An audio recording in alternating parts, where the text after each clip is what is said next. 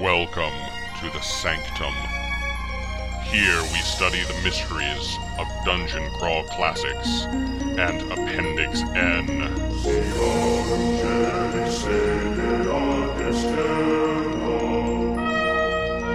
With your keepers of mysteries,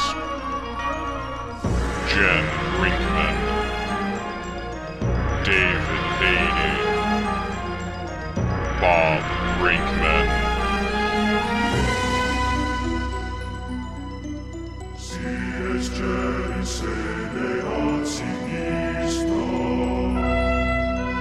Enter the Sanctum Secorum and be inspired.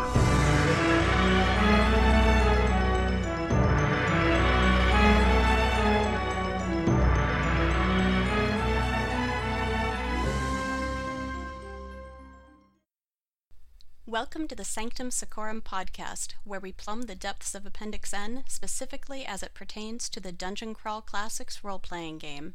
In this episode, we'll be reviewing a piece by an author whom, frankly, we're surprised isn't on Gary Gygax's Appendix N list, and we'll help you to serve this offering at your DCC RPG table. I'm Jen Brinkman, and with me tonight are the illustrious David Beatty. Greetings, Podites. And the ever-awesome Bob Brinkman. That would be me. So humble. Our Appendix N era selection for this show is The Maker of Gargoyles by Clark Ashton Smith, as specifically suggested by Andy Markham. So here you go. It should be noted that while Clark Ashton Smith is not directly named in Appendix N, he is the only one of the big three from Weird Tales magazine to not be named on the list. His contemporaries and friends, H.P. Lovecraft and Robert E. Howard, both have the distinction of being listed. In addition, Appendix N author Lynn Carter also worked with the creations of Smith, including his writings dealing with the Book of Eben, which we partially covered in Episode 8. The third story in Clark Ashton Smith's Avouan cycle. The story takes place in the fictional French town of Avouan. Much as Lovecraft based Arkham on Boston, Clark Ashton Smith's Avouan is based on the very real Auvergne region.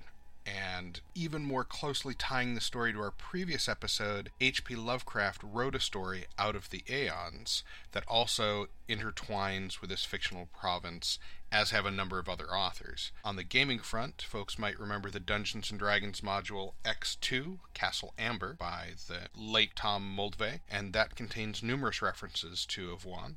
Certainly this is a region filled with potential. All told, Clark Ashton Smith left us with 18 pieces, some incomplete, others mere outlines, of events transpiring in this area. Well said, Bob. So I guess we should get along with the synopsis now.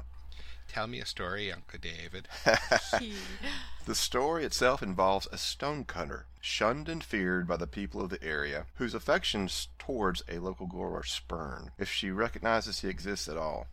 Hired to create a pair of gargoyles for the new cathedral, he cuts two pieces of true masterwork, but in doing so, pours all of his negativity, hatred, and lust into their creation. Infused with these black emotions, the gargoyles come to life and wreak havoc, leaving death in their wake. Ooh. Oh, that was a little creepy. Yeah, thank you. I worked real hard on that. Good story, though. I liked it. Oh, yes. I want to read more. I want to read the rest of the series. Well, there's only 18 pieces, and most of them really aren't that long. A couple of them are poems. A lot of them are fragments that were never finished or alternate endings. It was a little esoteric in language, but overall it was a really good read, and I love the gothic tone that it sets. Yeah, I'm with you on that. I thought that the way it was written and the use of language gave kind of an ancient feel to the gargoyles in the story, even though their creations contemporary with the telling. They're new, but they feel old, and Smith's prose really evokes those feelings that the gargoyles are an ancient evil created and partly, maybe almost awakened by the sculptor. I started thinking about the creatures from the old TV movie Gargoyles back in 1972. And even though those are living creatures, more akin to what's found in the core book, that imagery really stuck with me. Sort of like the life of Eben, much of the story is told almost like a historian would tell it. These things happened then, this is how people reacted. And I thought that served to bring kind of a subtle sense of realism to the tale, not requiring much interaction with the characters themselves that might interfere with suspension of disbelief. Interesting. It did still have the omniscient feel of a story being told, though. You didn't get into the depths of what led the lead character to be so tormented. Yeah. Well, I can say that I took all the corks off my forks after reading this. This is I'm so proud. a lot Thank more you, Bill pleasurable to read than Life of Avon. I really enjoyed it. I've always been fascinated and loved gargoyles, even, I guess, as a kid. There's a lot of them perched around my apartment. So it kind of, I don't know, I kind of forgot about them, if that makes sense. So reading this kind of brought them back to the forefront. I think that the writing itself, it flowed really well. And like you guys said, the descriptions, they really put pictures in my head. And I love to play with words. I also really dug how he, in the book, the main character sculpts two gargoyles. One of them represents his rage and all the anger that he feels, while the other is the carnal lust that he feels. So it was really cool to see how each was described and sculpted, and even how their personalities differed from one another, being that they represented two different emotions. Right, because the deaths that occurred afterward were mostly caused by the one embodying the rage. Exactly. The poor guy with lust was bored for most of it. Oh, he was awesome. He was peeking through windows, looking at the girls while they were changing and bathing, and just, he wasn't really being harmful, but he was definitely leering at them, making probably some cat noises. Yeah, he was being disturbing and making lewd gestures while rage was tearing people in half. And this story kind of reminded me a little bit of the Cask of Amontillado, in that it goes through and they tell you that the locals have tormented him and he hates them. But again, there's, as Jen said, there's no backstory on that. There's no description. And yet at the same time, I think Reynard is still much more of a realistic character than anything we'll see in today's writings, sadly. Oh my god, he's straight from Facebook. She doesn't like me, I will stalk her. But he is depicted much more eloquently than Yeah. anything you'll ever see these days. A higher caliber of troll. I didn't really think he was a bad guy when you first got into it. I kind of felt sorry for him, but, the guy ended up having some real issues, I think. When you get towards the end and he's really kind of confronted by the people he doesn't like and the woman that he does like, it's really interesting to see exactly how screwed up he is. Yeah. That kind of tragic figure with that level of torment is just, you could do a silent film about it, and that might be the best way to capture it. Yeah, that'd be awesome. Oh, yeah. In the dark vein, at the very beginning when they said gargoyles and they started describing all of them up on the roof in the varying versions of expertise that they'd been carved in, because of course his shine out, I was actually reminded of the Gargoyles cartoon, of all things. Because despite being Disney, it did get pretty dark in its theming, in the vein of Fantasia, Black Cauldron, the original Sleeping Beauty, that sort of dark stuff that isn't necessarily for the kids. That's fair. Yeah. So are we ready to jump to things to possibly stat, or do we have some other things to talk Sure. Why don't you start us off, David? Actually, there was a mention of the spirit of murder, and I thought, wow, that would be a really cool patron to make. The gargoyles in the story, I think one of the things that you guys out there who possibly give this a read, they almost have their own, I don't know, I've already mentioned the individual personalities that each one holds, but when you think about, when you see the statuary out for sale and you look at some of the churches, the famous churches with the gargoyles, there's rarely one that looks the same. So I think it's kind of a shame to just have one stat line for a gargoyle. I think they should be unique. So That's an excellent point, because it can depend on the level of expertise of the sculptor, but also the tools used. Yeah, or even his mood when his general mood when he was The sculpting. inspiration, yeah. Yeah, so that I think would be really cool to have some wink wink Bob random gargoyle tables. I suppose. Okay, I'll do a gargoyle generator, sort of like the dragon setup. Oh, that'd be awesome! You jumped on the grenade and did a module. You did an adventure. You taunted me about, hey Bob, make this adventure, and I said, no, you do it, and you did. So I we'll call them like, because gargoyles already exist in the book, but they're different because they're fleshy.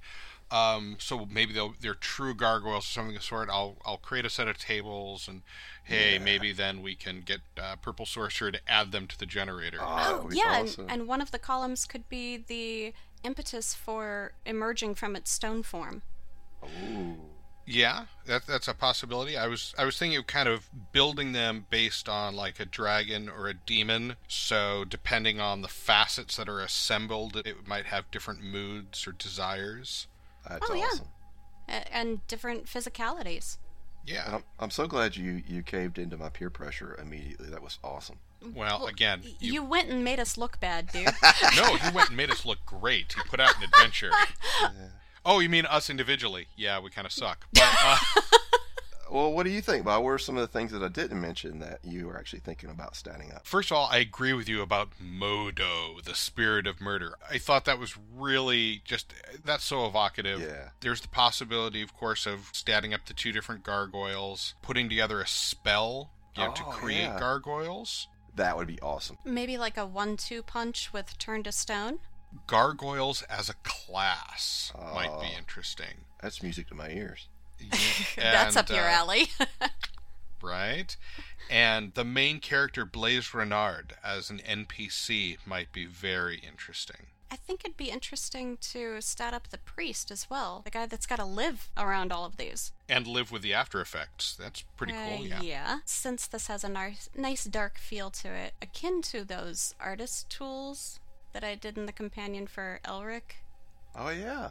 We could do sculpting tools. Maybe there's a modifier Oh, yeah. involved based on the patron influence. That's Yeah, very I cool. could see that. That might be really interesting. Even like a society of masons that are just dedicated to the creation of gargoyles would be kind of neat, you know? Ooh, there's an idea. Maybe with the creation of gargoyles, taking a nod from the things that Stephen Newton likes to do, maybe if your background is stonecutter or mason, you get a bonus when creating them. Oh, yeah. Awesome. This is good stuff. I'm enjoying this. Well, you mentioned props. I think you had actually brought up the sculpting tools in Elric of Melniboné. Yes. What other things were you thinking about for this one, Jen? Of course, you've got to do the sculpting tools. Mm-hmm. Or shattered pieces of granite. Oh, yeah. And to kind of go with the flow of this particular story, just scraps of green silk as a remembrance of the girl that was attacked. Oh, yeah. That's awesome. I didn't even think about that. Well, what did you think about? Obviously, gargoyles. When I was reading it, I was looking at my gargoyle yawning on my mantle. So if you had the money, or if you have some sitting around like I do, you could even kind of set them around the table, maybe perch them on a shelf or make them present some way so that while you're running the adventure, if you were doing a gargoyle-themed adventure or an encounter, they'd be peering down at the players as they were playing. Do you guys remember in Intrigue at the Court of Chaos, the encounter, as you're running it, would have the characters take a lump of clay? I was thinking, stealing that from Mr. Curtis, you could actually have some kind of encounter or something built into where the players actually sculpt their own gargoyles out of clay. Oh, that could be fun. That was one of the most memorable adventures that I've ran since I started DCC, because it was so cool to find a way to get players involved, not just in character, but to have something for them to actually do. Not just rolling dice. Yeah, so, you could Nice. even have like a benevolent gargoyle priest that possibly rewards them with something at the end of the adventure, and it could be that they sculpt little gargoyle statuary, and whatever they do, whatever it resembles, maybe there's a special power that's given to that. So, Or maybe it could turn into a familiar. oh yeah, that would be awesome. So there you go. Bob, how about you? My thought was Flexstone is your friend.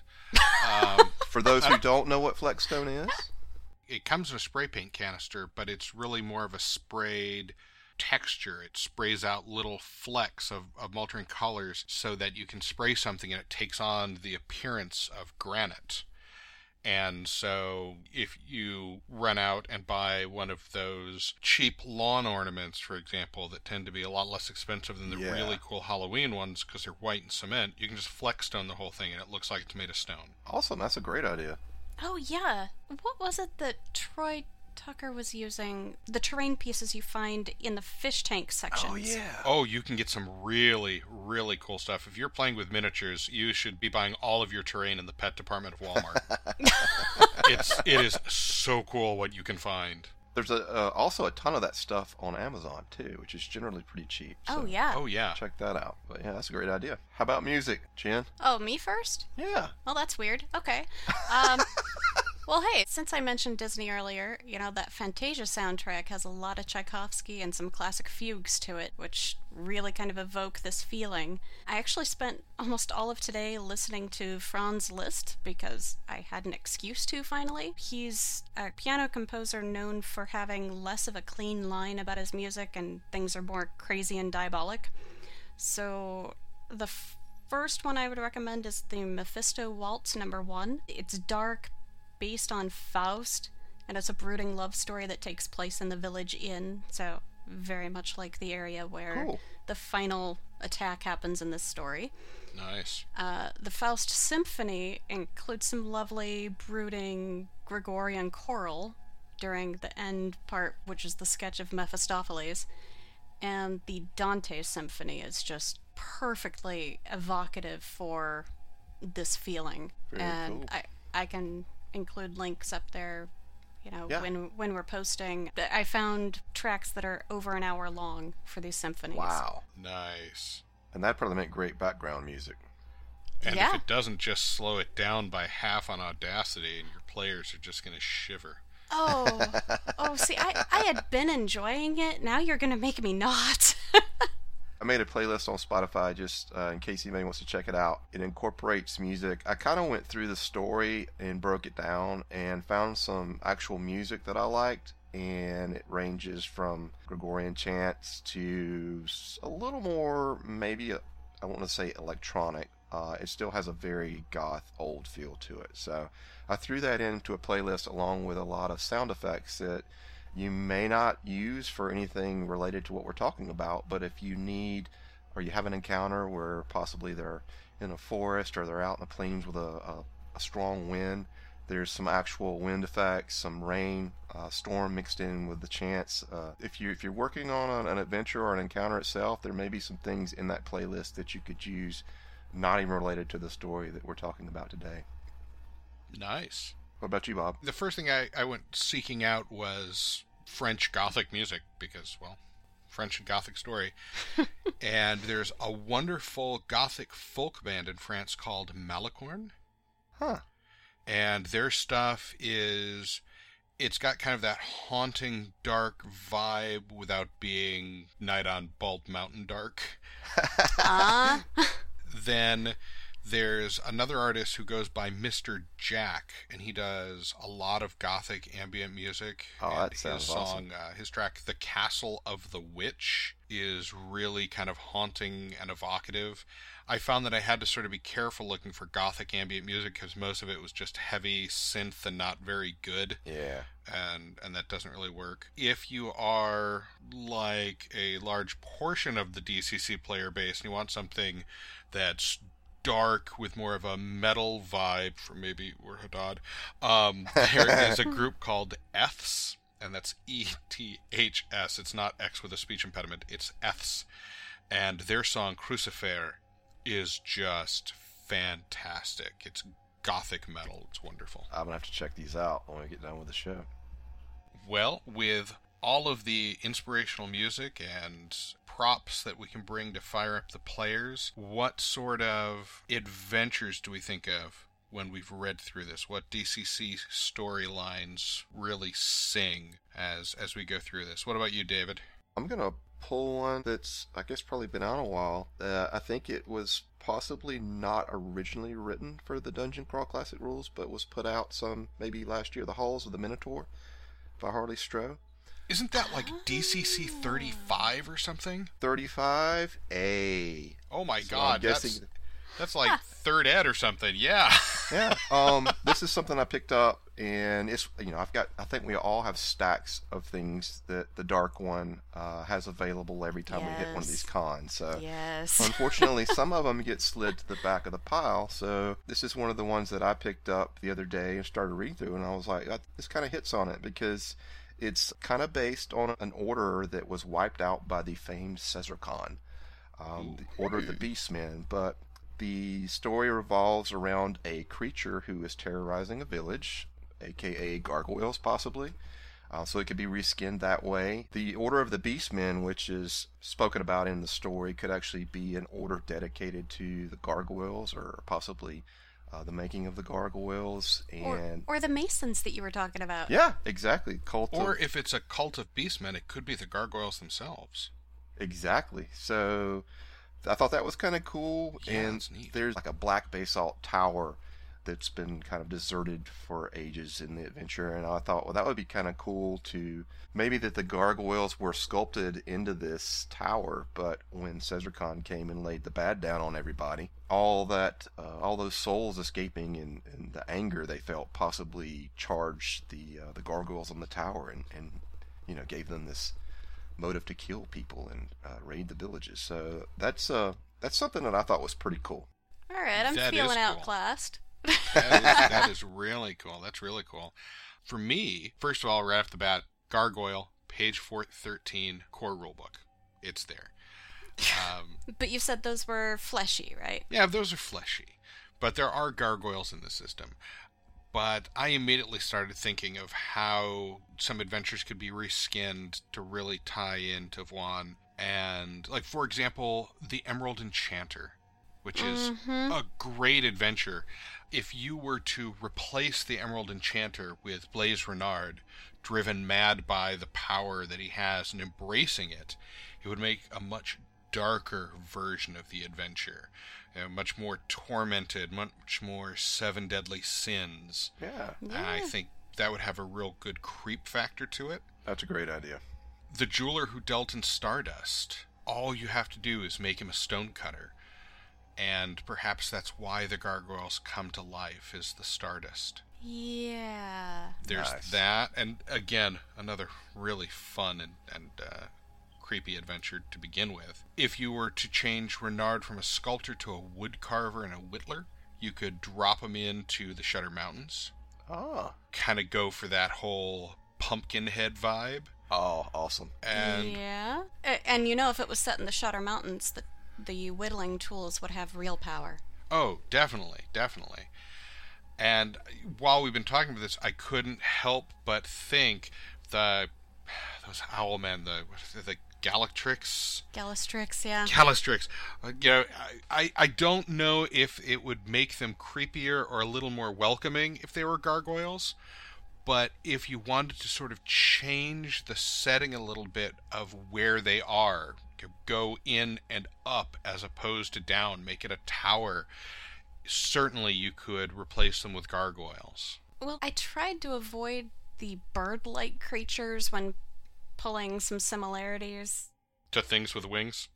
Yeah, I tried to keep it to something more gargoyle, even bat-like, if you will, but just for the factor of those huge flapping wings. Those are the primary aspect of the critters that is described in the narrative. Definitely. So, the Screaming Temple. You really loved the bats in that one, Bob. Though I hate you. Now, I'm not familiar with the Screaming Temple. Who? that was a third-party Pace Setter games, I believe. Okay, I'm going to check that one out. Yes. I think they did a DCC version of it. It's rather infamous because when they were doing the conversion, they did a cut and paste from DM to Judge, and they did it universally through the module, so it reads Good Judgment Games. Awesome. Yeah, fun But with it's editing. a good adventure. Yeah, I think there were like 100 of them in print. And if you want to try to tell me that the laser harpies from The One Who Watches from Below are not gargoyle-like, I mean, down to their gaze. One of my players actually had her familiar petrified by these things. Oh, yes. Yes, the familiar became a lawn ornament. Or maybe that was by the Vilehounds, but it was right in the same corridor, so they have lovely connotations. There's small gargoyle-like creatures in Glypcario's Gambit, the Devilkin. And they travel as a flock. And, man, I gotta hand this one to Harley Stroh. One of the form descriptions for the Fool in Fate's Fell Hand, just the description of him alone, not knowing his attitude, mind you, but the physical description, it could have been the second gargoyle in the story. Very cool. You could take any of the buildings in the temple districts of Punjar and have gargoyles placed atop them. Yeah. Even Doom of the Savage Kings. At the very beginning, you're starting with the rumor of unknown creature attacks. Like you were saying, David, why not? Yeah. No, that fits it perfectly. Substitute that. I did a little research on the spells. We can do Turn to Stone and the reverse, Turn to Flesh. Those are 3rd level arcane spells. Transmute Earth, the 4th level spell, can essentially do the same thing. So if we were to work something into a spell to create a gargoyle, maybe we could use those spells in conjunction. If they were being like enchanted like a magic item? Right. And if you're casting on this sculpture, perhaps. And interestingly, all 3 of those can be affected with the 2nd level spell, Arcane Affinity, which can enhance some of these things. You did your homework. Yeah. And there's a dragon power called Petrifying Gaze. So there's any number of possibilities, especially if you're sandboxing it. I was actually surprised there weren't gargoyles in Theater of the Damned, because the setting really seemed to lend itself. And while we have the gothic and religious tones matching this story to a T, there are surprisingly no gargoyles in Transylvanian Adventures. So, insert your own. Huh. Yeah, that surprises me about Transylvanian Adventures, but I haven't actually gone through it in depth. That brings us to our featured adventure for the show, Carnival of the Damned, by our bacon wizard himself, David Beatty. Yay! Yep, as a matter of fact, I received my first physical copy today, so I've been holding it close to my bosom all day. Cool. You want to read us what's on the back? Sure. Give us the elevator speech. The Carnival of the Damned. A band of villagers are trapped in a mist-shrouded carnival in the dead of night, desperately seeking the missing children from their village. Death awaits as they encounter twisted carnival oddities like the Hall of Mirrors and the dreaded Bone Coaster. Filled with dozens of intricately designed encounters and random threats, the Carnival of the Damned will happily unleash horror into any campaign, bedevil players with nightmares that have captivated and terrified hundreds of players at our hobby's largest conventions. Yay! Nice. And it is pretty. It is. It's filled... well, first of all, it's got that beautiful Doug Kovacs cover. Oh, yeah. And which other artist did you have in there? Did you say you had Simon Todd? Well, Simon did a few pieces for me, and he was very nice to do that for me. Last year at GaryCon, I approached him, so he did some things for me. Most of the artwork was handled by Todd McGowan, and Todd is just super fantastic. You guys have probably seen some of his work in Black Powder, Black Magic. Ah. A good friend of mine who used to own a comic store here locally, who decided he was going to become an artist. Stan Reed did a few pieces. And Danny Prescott, who was the very first artist that I commissioned to do this with, he did a few pieces. So, ton of artwork in this thing. That was one of the things I really wanted to make happen when I started this, because you guys know as well as I do, art grabs your eyes. So. Yes. Oh, definitely. And the adventure itself is really evocative. And having played it and survived my single session last year, although it was only 2 hours, so it wasn't nearly as impressive as making it for 4. One of the things I immediately thought of was if Blaise Renard had taken his gift of making gargoyles and had fled and had been tormented, I had this image of this twisted, spiteful man and his creations joining a sideshow, joining a traveling show. Yeah. And it would be so easy to drop that into Carnival of the Damned, or to reskin a couple of the creatures, although the art for those creatures is really cool, to reskin a couple of creatures as gargoyles as well. It just fits very nicely. Yeah. Yeah, that tragic figure, I don't want to give too much away since it is a fairly new thing and it's floating out there. Yeah, the story is based, I don't think this is giving away too much. There's a really nasty bad guy in the adventure who's kind of at the center of everything, and he actually wasn't such a bad guy at one time, but through a turn of events, he got to be pretty nasty. So I do think that kind of relates to the gargoyle story with the main character in that. Exactly. He didn't start that way. And toward the end, even he knows he needs to end it. Even bad guys need redemption sometimes. Having played in your campaign style where we got the storyline and we got all of the imagery about it throughout, it just, really struck a chord. I love that thing a little too much. Well, that makes me happy. Well, I didn't get to play it in the full story format, but I got to see David pretend to be a giant blind mole with a mallet, and that was pretty awesome too. I thought you were going somewhere else with that, Bob. I'm glad you held off. Clarified? Yeah, just a little. And hey, you've got those cupids. That Tunnel of Love could just have gargoyles in it, and end effect would be about the same. Yeah. Oh no, just picture, because cupids are normally when you think of them, unless they're just painted on, they're little wooden statuary. Well, maybe as you're going through, they start to crack, and miniature gargoyles come from within. Oh yeah. You know, just in case Carnival of the Damned isn't already creepy enough. Yeah, a couple rough patches of skin for the little cherubs. Yeah. I must say, this adventure is longer than the story we just read. Oh, most certainly. even without the artwork, it is more words than the story we that just was one read. thing I was worried about, because most of the DCC, most DCC adventures follow a template of sorts, and Joseph has a winning strategy there with keeping things short and sweet, giving you just enough. So I kind of went a little overboard with this, but basically I wasn't getting paid by word to write it, so I went a little overboard with the story. And John Marr at some point was like, we probably need to put a different part in this where folks who are just looking to jump in this and run it can go with it. But luckily he left the longer bits of the story in for those who might want to, delve a little deeper into it. So hopefully you guys will like that. I don't know. It may be too long for some folks, but hopefully there'll be some people who appreciate having a little more story than maybe is normally given. Well, and I think it fits so well that you could just set it in F1. If you were running something, if you were converting, Castle Amber, which references it, and you were converting that to DCC or doing anything else set in that area, Carnival of the Damned could just be dropped right in without, you wouldn't even blink. Yeah, definitely. Instead of the normal things, Portal Under the Stars, Sailors Into the Starless Sea, while that's a rite of passage, you run it once, and maybe it takes twice before your players get everything.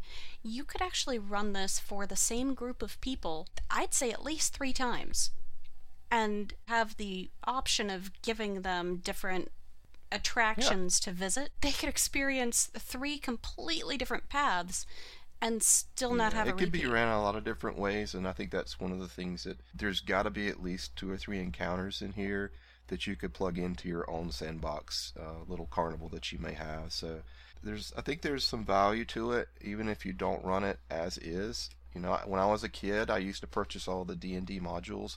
I never ran any of them, but I always plucked ideas from them. So hopefully, in the least, you guys will get some ideas from it. Well, look at that. The Bacon Wizard gave us an adventure with a lot of meat on its bones. Yay! So now it's available in PDF and digest size print? Yes, it is. As I said, I got my first copies today. I was very pleased with it. Kovacs did an amazing job on the cover. We're hoping to get ours before Gary The comes. color scheme is perfect, yeah. He nailed it, but it is a digest format, and you can get it, I think you can get it on John's website, purplesorcerer.com, and also at DriveThruRPG. And as a matter of fact, as of the day we are recording this, it is the hottest DCC product on all of one bookshelf. Both RPG Now, DriveThruRPG. It is the hottest DCC product right now. Oh, That means you are outselling the free stuff, dude. He's outselling the core book right now. Well, that's just because a new one's coming out, though, right? Take it, man. Just take it. Take it. Oh, no. Listen, in all honesty, if one person likes it, I'm so flattered. It's humbling to write something and have someone make a comment on our G Plus community or on Facebook and and have something favorable to say. Because, I think a lot of times when we do things and put it out there, maybe we don't see it in the same light that some other folks might see it. And that always kind of lifts you up a little bit to find that one person that, hey, this is really cool. And you're like, awesome. Or just wait till all the people that are afraid of clowns come up and punch you at GaryCon. Exactly.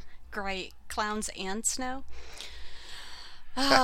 Well, speaking of GaryCon, there are 13 judges on the schedule alone running games through Sunday. Wow. Plus all sorts of off-book and after-hours shenanigans. And I think we could say that the three of us are included in those 13? Not Bob. No, I'm not running TCC. I'm just running Call of Cthulhu. Which is awesome, but it's not DCC. Well, Jen and I will be there running events. Yes. Yeah. We will. So if you're considering this is when this is going to come out, if you're in the area and you're on the fence about coming to the convention, this is releasing midnight on Friday. Get your butt in your car and get to GaryCon. Yep. Come meet us. Have fun with us. You can always get a one-day pass. Some other Road Crew shout-outs real quick here. I know we're pressed for time on this episode. Mike Carlson is going to be running at Marmalade Dog 21 in Kalamazoo. That runs March 18th through 20th, and he's going to be running DCC on the 19th. Dieter Zimmerman will be running at HoosierCon in Indianapolis, April 1st through 3rd. And Bruce Cunnington and Lee Nielsen will be running at the UK Games Expo in Birmingham, United Kingdom, and this is June 3rd through 5th. As always, drop us a line at the hub at sanctum.media if you've got something coming up, especially since the new Road Crew stuff just got released. And as usual, we would love to see what you create based on the works we cover here. In this issue of our companion, in fact, we will have the addition of a Deep One hybrid class from Joe Salvador, cool, related to our last episode. So we'll be adding it to the site, and we're going to slip it into this episode's companion just to make sure it gets more exposure. Thanks, Joe. Yeah. Feel free to email your creations to us or find us on the regular social media sites. And keep an eye out for our future topics so we can include your material in the show companion. Remember, if we do a printed compendium, we're also going to need some original art to flesh things out. Very true. And as our listeners and readers know, we've continued to work on increasing the quality of the material we present. The addition of a funnel adventure by the Crazy Bacon Wizard really kind of took us to the next level. And it reminded us that pushing out content as fast as we can isn't the goal here. So when we've got a little more time to produce things, what we can provide is so much better. And with that in mind, we, in speaking to the library's gatekeeper, have decided to take the show to a monthly schedule so that we'll have more time to create stuff, be able to delve into some more longer pieces. And it allows for some producing time as well. Well, sure. I still have hair left. It's okay. This episode, released during GaryCon, actually begins our new schedule. So our next episode will air on April 1st. Seriously. Or not so seriously. For April 1st, we're going to cover Robert Asprin's Another Fine Myth, because it's April 1st. We need something kind of light and fun. That's where we stand with our new schedule. And that will be the first Friday of each month, at least for the foreseeable future. Yes. We can work with that. Yep. Well, I'm glad, because we have to. We just told these people we're going to. I hope that in listening to the show, you have found something to inspire you, something that you can take to your table. Jen, do you have any last words? Find us at GaryCon.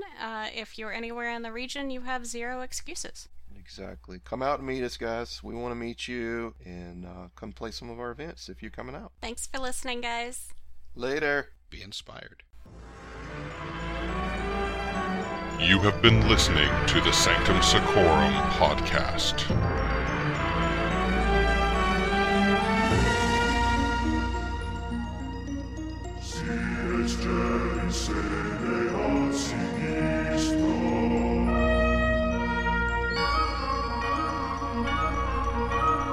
Join us again in April as we open the doors and celebrate April Fools with Robert Asprin's Another Fine Myth.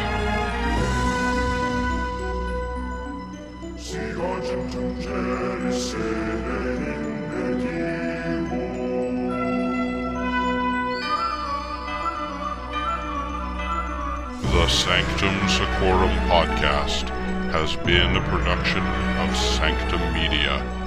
Copyright 2015.